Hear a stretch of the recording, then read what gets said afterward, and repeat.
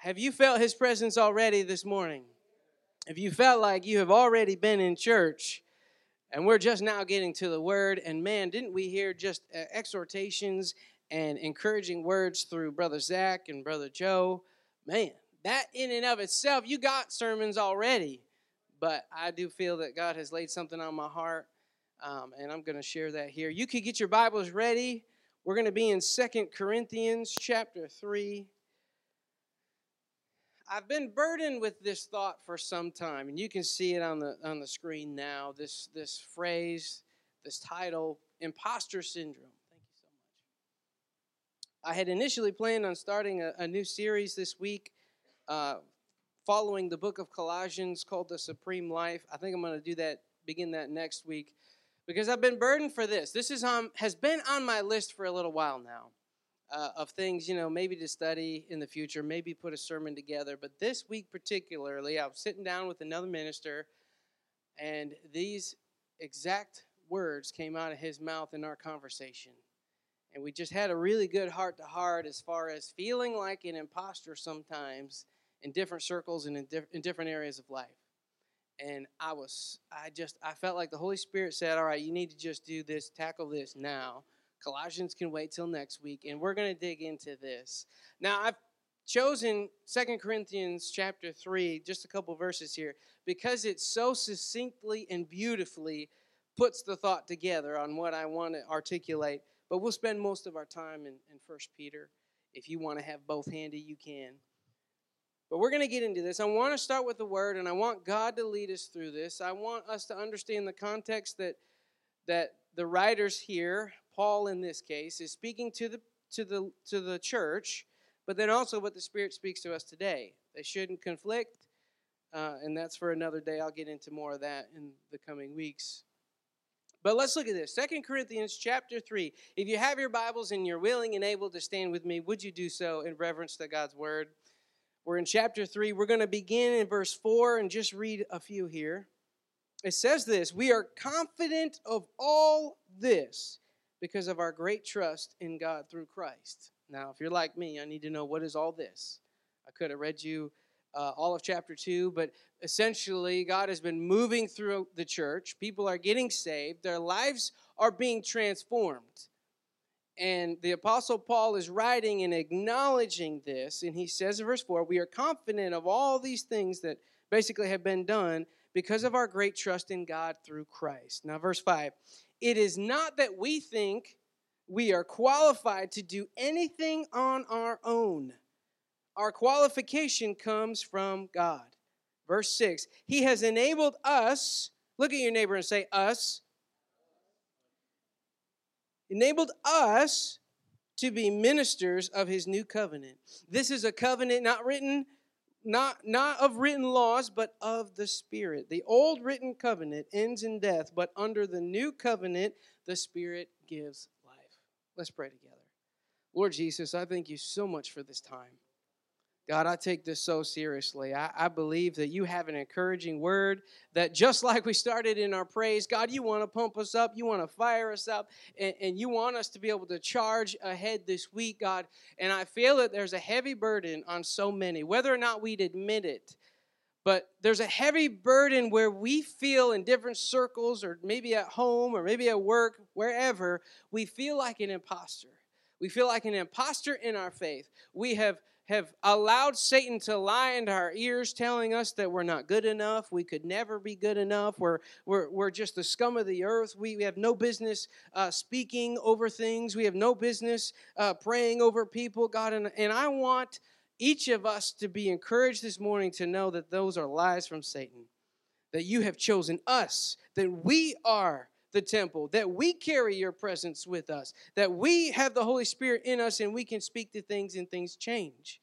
God, encourage us this morning. Please lead me. I rebuke any of my own words that are not ordained and soaked in your anointing. God, we just pray you'd lead us together in the name of Jesus. And if you agree, just say amen. You can be seated. If you haven't gathered already, I take this very seriously. That's why I'm trying to ease into this. Be careful, because I don't want to lose anybody. I feel that there is you could almost call it a spirit, but this thought of being an imposter. Now, I have said from this pulpit, this year we're going gold. That means I'm the temple. That means that I can begin to operate in the anointing that God's given me and speak to things. A burden that's on my heart is I want to hear, I'm believing I will hear testimonies of you at your work, at your home, wherever you are outside of this building. I want to hear testimonies of God moving through you in your situation and circle. Because I believe God can do it. Now, we come together because we have a like mind, like faith, and we sharpen one another. That's what we're doing here, right? And we can pray for each other. Where two or more are gathered, there I am in the midst also. We pray for things. The Bible says, bring forth the elders and pray for those that are sick. That's all what we're doing on Sundays. It's critical. But ministry continues beyond Sunday. Ministry continues tomorrow when you get up and you go through whatever your routine is. You go to work. Now you might say to me, well, Pastor, I'm not a minister. Well, actually, yes, you are. Right? Now, I'll tell you this. My pops, who's going to be with the Lord in 2016, I never once heard him preach a sermon. But I can tell you the loudest sermon he ever did preach was his life. And so here's the thing, though. You start your week tomorrow, getting back in the groove, going to work, whatever it is that you do. And God's looking at you and he's saying, child, you are a minister. You carry the gospel with you. You carry my spirit with you. And what do more of us than we'd want to admit say back to God? Not me. You got the wrong guy or girl. That's somebody else. No. My pastor is supposed to pray for them. My pastor's the one who I call to lay hands on them and believe that they'll be healed. My pastor's the one, or this other minister, let me get a preacher. Let me get somebody who went to seminary, went to Bible school. No, God, we feel like an imposter. And that's the burden on my heart because too many of those within our ranks, within the church, have believed that lie and are not walking in the fullness, in the power of the Holy Spirit that God's given to you. Not just your pastor, to you. Wherever you go, this year we're going gold. I believe it with everything that's in me that we will take the presence of God with us where we go as long as we could get over this imposter syndrome. So maybe you've never heard this phrase. Let me just read through a little definition here. Imposter syndrome is a psychological condition that is characterized by persistent doubt concerning one's abilities or accomplishments, accompanied by the fear of being exposed as a fraud despite evidence of one's ongoing success. All right, that's a secular definition, but check this out. I feel like this is so many in the church and we'd never admit it. You're afraid to pray for somebody at work because you're going to be exposed and called out as a fraud. You feel like I'm just not good enough. I'm just inadequate. And God is saying through Scripture, we're going to see specifically in 1 Peter, I like this, we're going to see that God is calling you, not just your neighbor, not just your pastor, not just the preacher. He's calling you. My job as a pastor is to equip the saints for the work of ministry, not to do the one doing all the ministry. We do this together. Look, there's a lot of people, they don't care what I say. They don't find me funny. Some of you don't find me funny, but you give me the courtesy laughs. I get it. You are going to reach people and minister to people that I can't, and vice versa. So guess what? You're not the imposter in the room. You're the ordained, anointed, chosen generation. You're a chosen royal priesthood, and we'll get into that. I like that. That's what God's speaking into your life, but the problem is we believe these lies. I'm an imposter. That's not me. Not me. I can't pray. I'll tell you, my heart is burdened because some of us, I understand, but some of us will get nervous just praying over our meal in public or at home even. I'm telling you, God wants us to operate in this confidence from where men can be men of God, women can be women of God. We can walk in our birthright in what we know that God's redeemed us. I'm a royal priesthood. I'm a part of a chosen generation God wants to operate in, not just my neighbor. All right, let's look at this. 1 Peter. If you want to go there, you can. I'm going to spend the rest of my time here in 1 Peter. I like 1 Peter. Peter, different author now. Peter is writing to the church, what I find interesting, he's writing to those that are kind of scattered around multiple areas, regions, 5 different regions, I believe it is, and they're exiles. I relate sometimes to being in exile. They're exiles.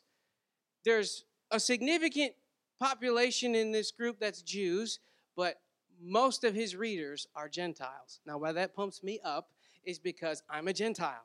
I'm not Jewish that I know of. I mean, I'm part of that melting pot of, a little bit of everything put in the blender. That's me. So I don't know. Maybe I'm 1/100th Jew. I don't know. But I'm Gentile. So when I read this, context matters. Who he's writing to matters, right? I can't just pretend like he's, yes, I take something out of Scripture that he speaks to me, but I can't pervert or distort the context of what was actually written. He's writing to Gentiles. I'm encouraged. I'm using this because I'm a Gentile, which means I've been adopted into the kingdom. I'm a child of God. I've been adopted in. I get all the blessings of being a child. And I can look to this and say, he's talking to me. He's talking to me in 1 Peter. So let me just read a few things. Verses 4 and 5. I like this. Let me go 1 Peter chapter 2, verses 4 and 5. And I know this is a different pace, but this is just the burden that's on my heart. It says this in verse 4. You are coming to Christ, who is the living cornerstone of God's temple. He was rejected by people, but he was chosen by God for great honor. And you, here we go again. Not your ministers in the ranks, not your pastors. He says, verse 5, and you are living stones that God is building into his spiritual temple. What's more, you, again, not your pastor, not your neighbor, you are his holy priests.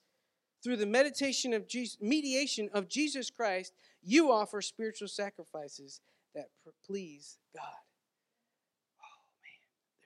It's so powerful. That's why I got to take my time. Man, Satan's trying to lie to you saying, nah, not you. You don't know enough Bible. You don't know enough of this. You don't know enough of that, right? Here, let me take you on a little journey, if you'll permit me. Let me share a little bit of my insecurity as an imposter in different circles. So after moving down here, 2016, God blessed me beyond anything I could imagine. So let me tell you a little bit about it.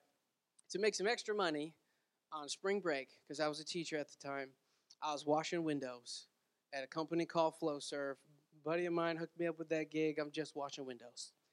And I'm washing this window, and this guy in the office comes out and starts, picking up asking me about, you do this full time? I'm like, no, I'm just trying to make extra money and this and that. We strike up a conversation. Let me fast forward a couple months. I've got a job working there full-time, benefits, all this and that. From a 2-minute conversation, we just connected, hit it off. I began to work in what was inside sales. Really, I was just an account manager for our international division. Now, hear me. This was FlowServe, okay? So what they do is they manufacture valves for nuclear power plants. You could ask Brother Jonathan all about that. He has forgotten more than I'll ever know. My buddy over there working at Sharon Harris. So here, I get this job. I'm working as an account manager for a highly engineered product. Big, it's a big deal. Regulations with nuclear stuff, okay? All kinds of stuff. Let me tell you, I felt like the biggest imposter there ever was. I felt like the biggest fraud in the building. I didn't know squat. I didn't have an engineering background, okay? Most of the people that would get hired in had an engineering background. I did not. I studied environmental science and urban planning. God has a sense of humor. He called me to be a pastor and all these other little things in between. I'm just following what God says. I felt like the biggest fraud in the room. But yet God gave me such favor. I acknowledged it was God. God put me in that situation. I had favor. I learned what I needed to learn. And God was able to open the door to be interviewed for a project manager position where now, okay, we want you to take this $50 million backlog and manage it. And you own it. You are the face of the company. You figure it out. If something falls apart, you figure out how to fix it. Oh my gosh, not me. Not me. But for whatever reason, God opened those doors. And once again, here we go. Shane's project manager, managing all this. We've got a customer in Malaysia. Their plant caught on fire. They need something way faster than we can possibly manufacture it. They fly the head honcho in, and he wants to talk to me. You meant somebody else. I'm the fraud in the room. I'm the imposter, right? And man, time after time, God showed favor. I'm like the Apostle Paul in 2 Corinthians. I can't take credit for any of this. Man, I can't tell you how much favor God gave me in these things. So then fast forward a little bit more. Somebody I had worked with at FlowServe moves on. They go to another company. And later, they call me and ask me if I'd be interested in coming to work for them. I'm like, well, I already feel like the biggest fraud in the room, so let's what you got, And God blesses me beyond my imagination. So I went from, and actually I skipped a little. I went from inside sales to project manager. Somebody within the company asked me to come work for them in the production planning division, right? Because I can manage a backlog of projects does not mean I know how to structure production on the floor. That's what they did. They said, hey, we want to give you our biggest product line, our number one seller. Like, I think we sold like $100 million of this product line. They're like, I want you to lay out the production floor. Man, I don't know how to use a lathe machine. I got to get those cheat sheet tape measures, right? I've been working on my fractions with Levi because he's up in 4th grade. I'm the dink. I'm the dink in the room. God opens that door. All right, so now this lady calls. I go to work for her. I've been inside sales. I've been project manager. I've been a production planner. Now God calls me into something else. I go and work for this lady. It was a wonderful connection, and she wants me to be their senior business analyst. Now, what does that mean? It means you get to forecast revenue for the company, right? They're just under $1 billion company, and you're going to make your presentations every 3 months to the CEO. You've got to talk to him directly. He's going to ask you questions, and let me tell you, it's like an interrogation. I didn't know this. It's like an interrogation. Why do I say all this?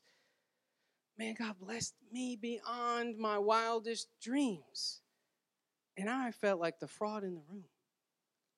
But I gave it all back to God every single time. I can't tell you how many days I was like, God, I don't know what I'm doing. I don't know how I'm going to do this. And he came through. I had favor that makes no sense. I remember talking with the CEO. I don't talk to millionaires, right? I may not be a country boy, but I'm right there with you. Like, I don't talk to CEOs. And I remember the CEO just barraging me with questions. And this was a virtual thing. So I hit mute and I'm like, God, I need your help. I'm the idiot in the room. Would you give me some favor? And I'm telling you what, he did it. Not anything of me. The only thing that God expects from us in this scenario, and even Paul, it's not that Paul just like collapsed and just said, God, you just took care of it. I just sat back on the couch and let you handle it. No, we have to be willing to step forward and know that we're not an imposter because God has ordained us and put us here. So here, I want to give you some points here so you can run with this. I could have taken many angles, and I know I've taken a long time to get us into this, but I don't want to just recount a bunch of stories in the Bible where people felt like an imposter. Because then all that does for me is I just feel like, well, I relate to this guy, and we all just go walking away feeling, okay, we all feel like imposters. Great. No. Here's the first thing I need you to look at your neighbor and know and say it to him. Stop competing for God's blessing. I want to hear you. You better say it loud. Stop competing for God's blessing. Here's the thing. You and I are in this rat race that we've invented ourselves of trying to compete for God's blessings. Now listen, we repent, we accept that righteousness that can only come from him. But aside from that, there's nothing, period, you could ever do to earn his blessing. There's nothing I did. There's nothing special. I think it's just because of my name. My name, Shane, means God is gracious. Grace just means that God is giving you things you don't deserve. That is my life. That is my life. Stop competing for God's blessing. Here's an example. You don't have to go there, but Luke 15, you can write it down for later. The example of the prodigal. I like this. The example of the prodigal, how, man, if anybody were to feel like an imposter, it should be the prodigal, right? You had your shot and you blew it. And now you want to come cozy back up to the Father and just get right back in line with all the blessings you had before. But what is Jesus saying in Luke 15? Because you and I are like, no, you blew it, buddy. You get in the back of the line. And where does the Father put him? Front. What does Jesus say? He says, yes, bring him back. You know, heaven rejoices even more for a sinner that's come back. Oh, man, stop competing for God's blessing and start reading stories like in Luke 15, where, man, I may have blown it, but I can repent and God's going to help me and bless me and I can move forward. See, because what God wants to speak to you is you are not a fraud just because you're trying to come back into the Father's care. Don't believe that lie. Look, you may have blown it, and there are consequences. Yes, I can't pretend like you don't have to face that. But know this, you can never compete for God's blessing. He wants you to be like that prodigal that comes back, and he blesses you. Man, I tell you, I had to come to this realization. Look, I wasn't the fraud in the room. In all those situations, there were plenty of opportunities where they could have said, no, you're not the right guy for the job. This is what the Spirit had to tell me.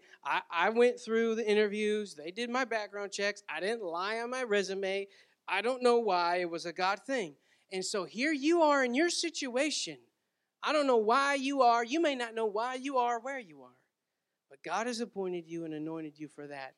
If you've accepted Jesus into your heart, he says that the steps of a righteous man are ordered, and you either believe it or you don't. You either believe when God said to Joshua, wherever your foot treads, that land's yours, or you don't.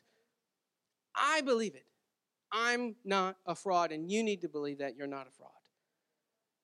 So where do we go from here then? Where do we go from here? I like this. You could back up in a few verses. We were in 1 Peter chapter 2. He's writing to these regions of mostly Gentiles, which is us.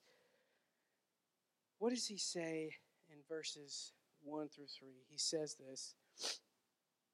So get rid of all evil behavior. Be done with all deceit, hypocrisy, jealousy, and unkind speech. Verse 2 is where my ears perk up. Like newborn babies, you must crave pure spiritual milk so that you will grow into a full experience of salvation. Cry out for his nourishment now that you have had a taste of the Lord's kindness. So what's the second thing that, if you want to take some notes, second is you need to yield to the transformation into Christ's image. Why do I say that? It's like this. In Kenley, we do the Orphan Run for Hope, right? We do the 5K races. And last year, when I actually was somewhat prepared for it, I remember starting the race. I knew what my time was, my pace. I need to start this slow. The race started, and wouldn't you know it, I was last place. You got these young guys that are taking off sprinting. I mean, they're just like, wow, that's impressive. I'm in the back of the line, me and another buddy in the back, but I knew my pace. And when you know it, a quarter mile in, we start passing these young guys that they just wore out. They started way too strong. They didn't realize that they got 3 miles. Brother Joe could tell you because he could run circles around all of us. Like they just started too fast. And that's what we do in the spiritual, I feel like. See, here we're like, all right, I'm trying not to be an imposter. I'm trying not to be a fraud. I want to be more like Christ. And we feel like overnight we're just going to become perfect images and reflections of Jesus. Give yourself some grace here. As long as you are actually striving, then God sees that. As long as you're striving. Now, if you just throw your hands up and you're not trying, then that's on you, and God will rebuke you, and he'll take care of you and convict your heart. But if you're trying, if you see your brother trying, encourage them. Help them. Look, it's like this. I understand if you come from an environment of sin, day one of being saved, it's not like you just all of a sudden know how to be a perfect little Christian and you've got your little suit all pressed and ready and you know Genesis through Revelation, it's memorized and committed to memory. Come on, guys. But we do that. We beat ourselves up. I'll tell you, even now at times, this is a thing I was talking about with a friend. At times, even now, I feel like an imposter. I feel like, man, I don't have enough scripture memorized for my people. Maybe they'll find out I'm a fraud. These are things that happen in my mind, and I know that Satan tries to get into yours. But he says, like newborn babies, do they come out of the womb running? Mm-mm. Takes a minute. There's a process. Now, some of y'all think maybe, I don't know, they might as well be as much work. But okay, but like newborn babies, we're going to grow into this thing. We're going to mature. Give yourself some time to begin to take on Christ's image. And don't you make somebody else feel bad because they're trying to take on the image of Christ. And maybe you don't think they're taking it on as quickly as you would like them to. But if they're trying, man, you ought to be their biggest supporter, their biggest cheerleader. You ought to be the one screaming the loudest that you can make it, you can do it. Man, don't worry. This thing that you slipped up and you messed up, just don't do it again. Come on, you know better now. That's what we're called to do. Yield to the transformation of Christ's image. I have this illustration that I want to share. We're going to keep going here. A young boy enters a barber shop, and the barber whispers to his customer. He says, "Hey, this is the dumbest kid in the world. Watch while I prove it to you." And so the barber puts a dollar bill in one hand and 2 quarters in the other. And then calls the boy over, and he asks, "Which do you want, son?" The boy takes the quarters, and he leaves. "What did I tell you?" said the barber. "That kid never learns." Later, when the customer leaves, he sees the same boy coming out of the ice cream parlor. And so he says, "Hey, son, may I ask you a question?" He said, "Why did you take the quarters instead of the dollar bill?" The boy licked his cone, and he replied, "Because the day I take the dollar, the game is over." Now, here's the deal. You're walking into the barber of the spiritual realm, and Satan wants us to feel like idiots because we're taking the quarters. We're taking a little of God's attribute at a time. I'm taking a little bit at a time. Maybe I didn't overnight look like Christ, but I'm getting there. I'm taking a little at a time. And Satan's like, "You idiot, look at this. The dumbest kid in the world's walking up here and won't take the dollar." Wait a minute, who's the dummy here? Right? See, but this is what Satan does. And I know we're being lighthearted, but this is what he does. You're going to walk away, and Satan's going to want to make you feel 2 inches tall. Like somebody's going to need prayer. You're going to call somebody else. When God's like, "Hold up. Yes, you can ask for others to pray, but why don't you begin to speak authority over this situation yourself? And yes, call for your brothers and sisters to pray with you." That's where we're leading. If we're going gold in 2024, this is my heart, this is my burden. You've got this authority. God is wanting and building, as he says in 1 Peter, he's building you into the temple. You can start speaking to these things. You can start taking on the attributes of Christ. So, where does this leave us then? This last and final point, I want to take a minute and dig in because this is why we've discussed everything up until this point, and that is this: start taking charge of your assignment. This is what I feel God has instructed for us, and this is me too. I'm right there with you. I have my own shortcomings and insecurities, and you don't need to know about them all, but they're there. Start taking charge of your assignment. God wants men to be men of their households and women to be women of God that fear God, show reverence to God. Let me read 1 Peter. We read verses 4, but I want to read it again. It says, "You are coming to Christ, who is the living cornerstone of God's temple. He was rejected by people, but he was chosen by God for great honor. And you are living stones that God is building into his spiritual temple. What's more, you are his holy priests. Through the mediation of Jesus Christ, you offer spiritual sacrifices that please God."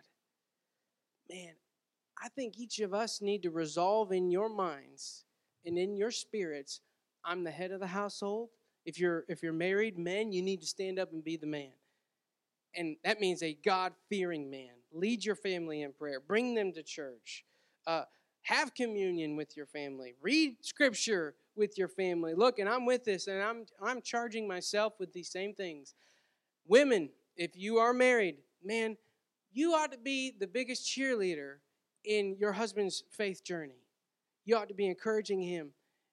If you're not married or your husband is not saved, Peter addresses that too in this book, this letter that he writes. We just need to step up to the assignment that we've been given and actually operate in it. Man, I want to start hearing about men are leading their families in prayer and taking that. Because, see, here's what it says that I think we just kind of glance over too often. He says, what's more, this is verse 5, you are his holy priests. Whoa, wait a minute. You. He didn't say, you that have a seminary degree, Bible college, you that have been in church X amount of years. There's no like qualification list here other than that you've been redeemed by the Savior. You've accepted him into your heart. And as it says, you are coming to Christ. You're becoming more like him. He's making you into the temple. And where God resides, man, that's where things happen. That's where change happens. God's looking at us and he's saying, will you lead like I've asked you to? Will you lead? Stop asking somebody else to do it. You need to do it. See, here's the thing. It's like in public speaking. I took a class in high school, and God has a sense of humor. I took a class in high school. It was an accident that I got signed up for it. Because ain't no way I would have signed up for a public speaking class. But here's what I learned. When it's your day to do the speech, if you somehow weasel out of it, and I was good at it, I found ways to get out of it. You weasel out of it, or you get out of it, you put it off, that fear becomes greater until you tackle it. However long you keep putting something off like that, it becomes more and more intimidating, more and more just beyond what you think you can handle. And it's like that in our faith. We've put it off. We've like, oh, let me go grab this person. Okay, you lead us in prayer. Oh, we go grab this person. Would you pray over my family? God's looking at you and he's saying, take charge of your assignment. Why don't you stand up to the plate and look, I get it. It's intimidating. And in the process, Satan wants to make you feel like a fraud. But God's saying, you are my holy priest. See, Old Testament, we had to be a part of the tribe of Levi, and those were the designated priests. New Testament, you are the holy priest. Would you stand to your feet? Let's pray to God. Lord Jesus, I thank you so much for your scripture, for your word. God, I believe that you are speaking, and I know for me, you're smacking me right in the forehead. God, that I want to walk this out. I want to overcome this imposter syndrome. That's not for me in the spiritual. That is not who you've called. You've said that I'm a holy priest. You've said these things, that you are making me into your temple. God, and I know when you show up, things happen, things change, blessings flow. God, and I'm asking for each and every person here that may be feeling some aspect of this imposter syndrome. Maybe they feel like a fraud in some area. God, I just want to rebuke that right now in the name of Jesus. I speak a confidence like we read about in 2 Corinthians where Paul is telling us we have a confidence because it's you. It's you operating through us. God, I thank you for that. Would you lead us in that? Would you encourage us in our spirit? In the name of Jesus, amen. I feel very strongly and burdened by this. What does it look like in the practical? Man, it's as simple as when you go out to lunch now, you're all going to be thinking about it. Whoever's the leader of that group, family, whatever, men or women, whoever's the leader there, why don't you take charge and pray over your meal? Start small and simple. Like I said, yield. Yield to that transformation. Start somewhere, right? Start somewhere. Pray over your meal. Maybe when you get home, pray with your children before they go to bed. If you don't already, try to get into that. Teach them what it is to pray. You can use the taco method. We talked about that Wednesday. I like the taco method. I like tacos. So you could use that. I'm gonna give thanks. I'm going to adore. I'm going to confess. I'm going to pray for others, and then I'll pray for myself. Tacos, I got it. Do something. Start somewhere. But what God is saying is, look, you are not an imposter. That's what Satan wants you to think. That I'm just a fraud. Everybody's going to find out. No. You start operating in this, you're a holy priest. That you are a chosen generation. That you are the ones God's making into the temple. That Holy Spirit dwells in you. You need to start walking that out. If you need prayer, I'm here for you. We will believe.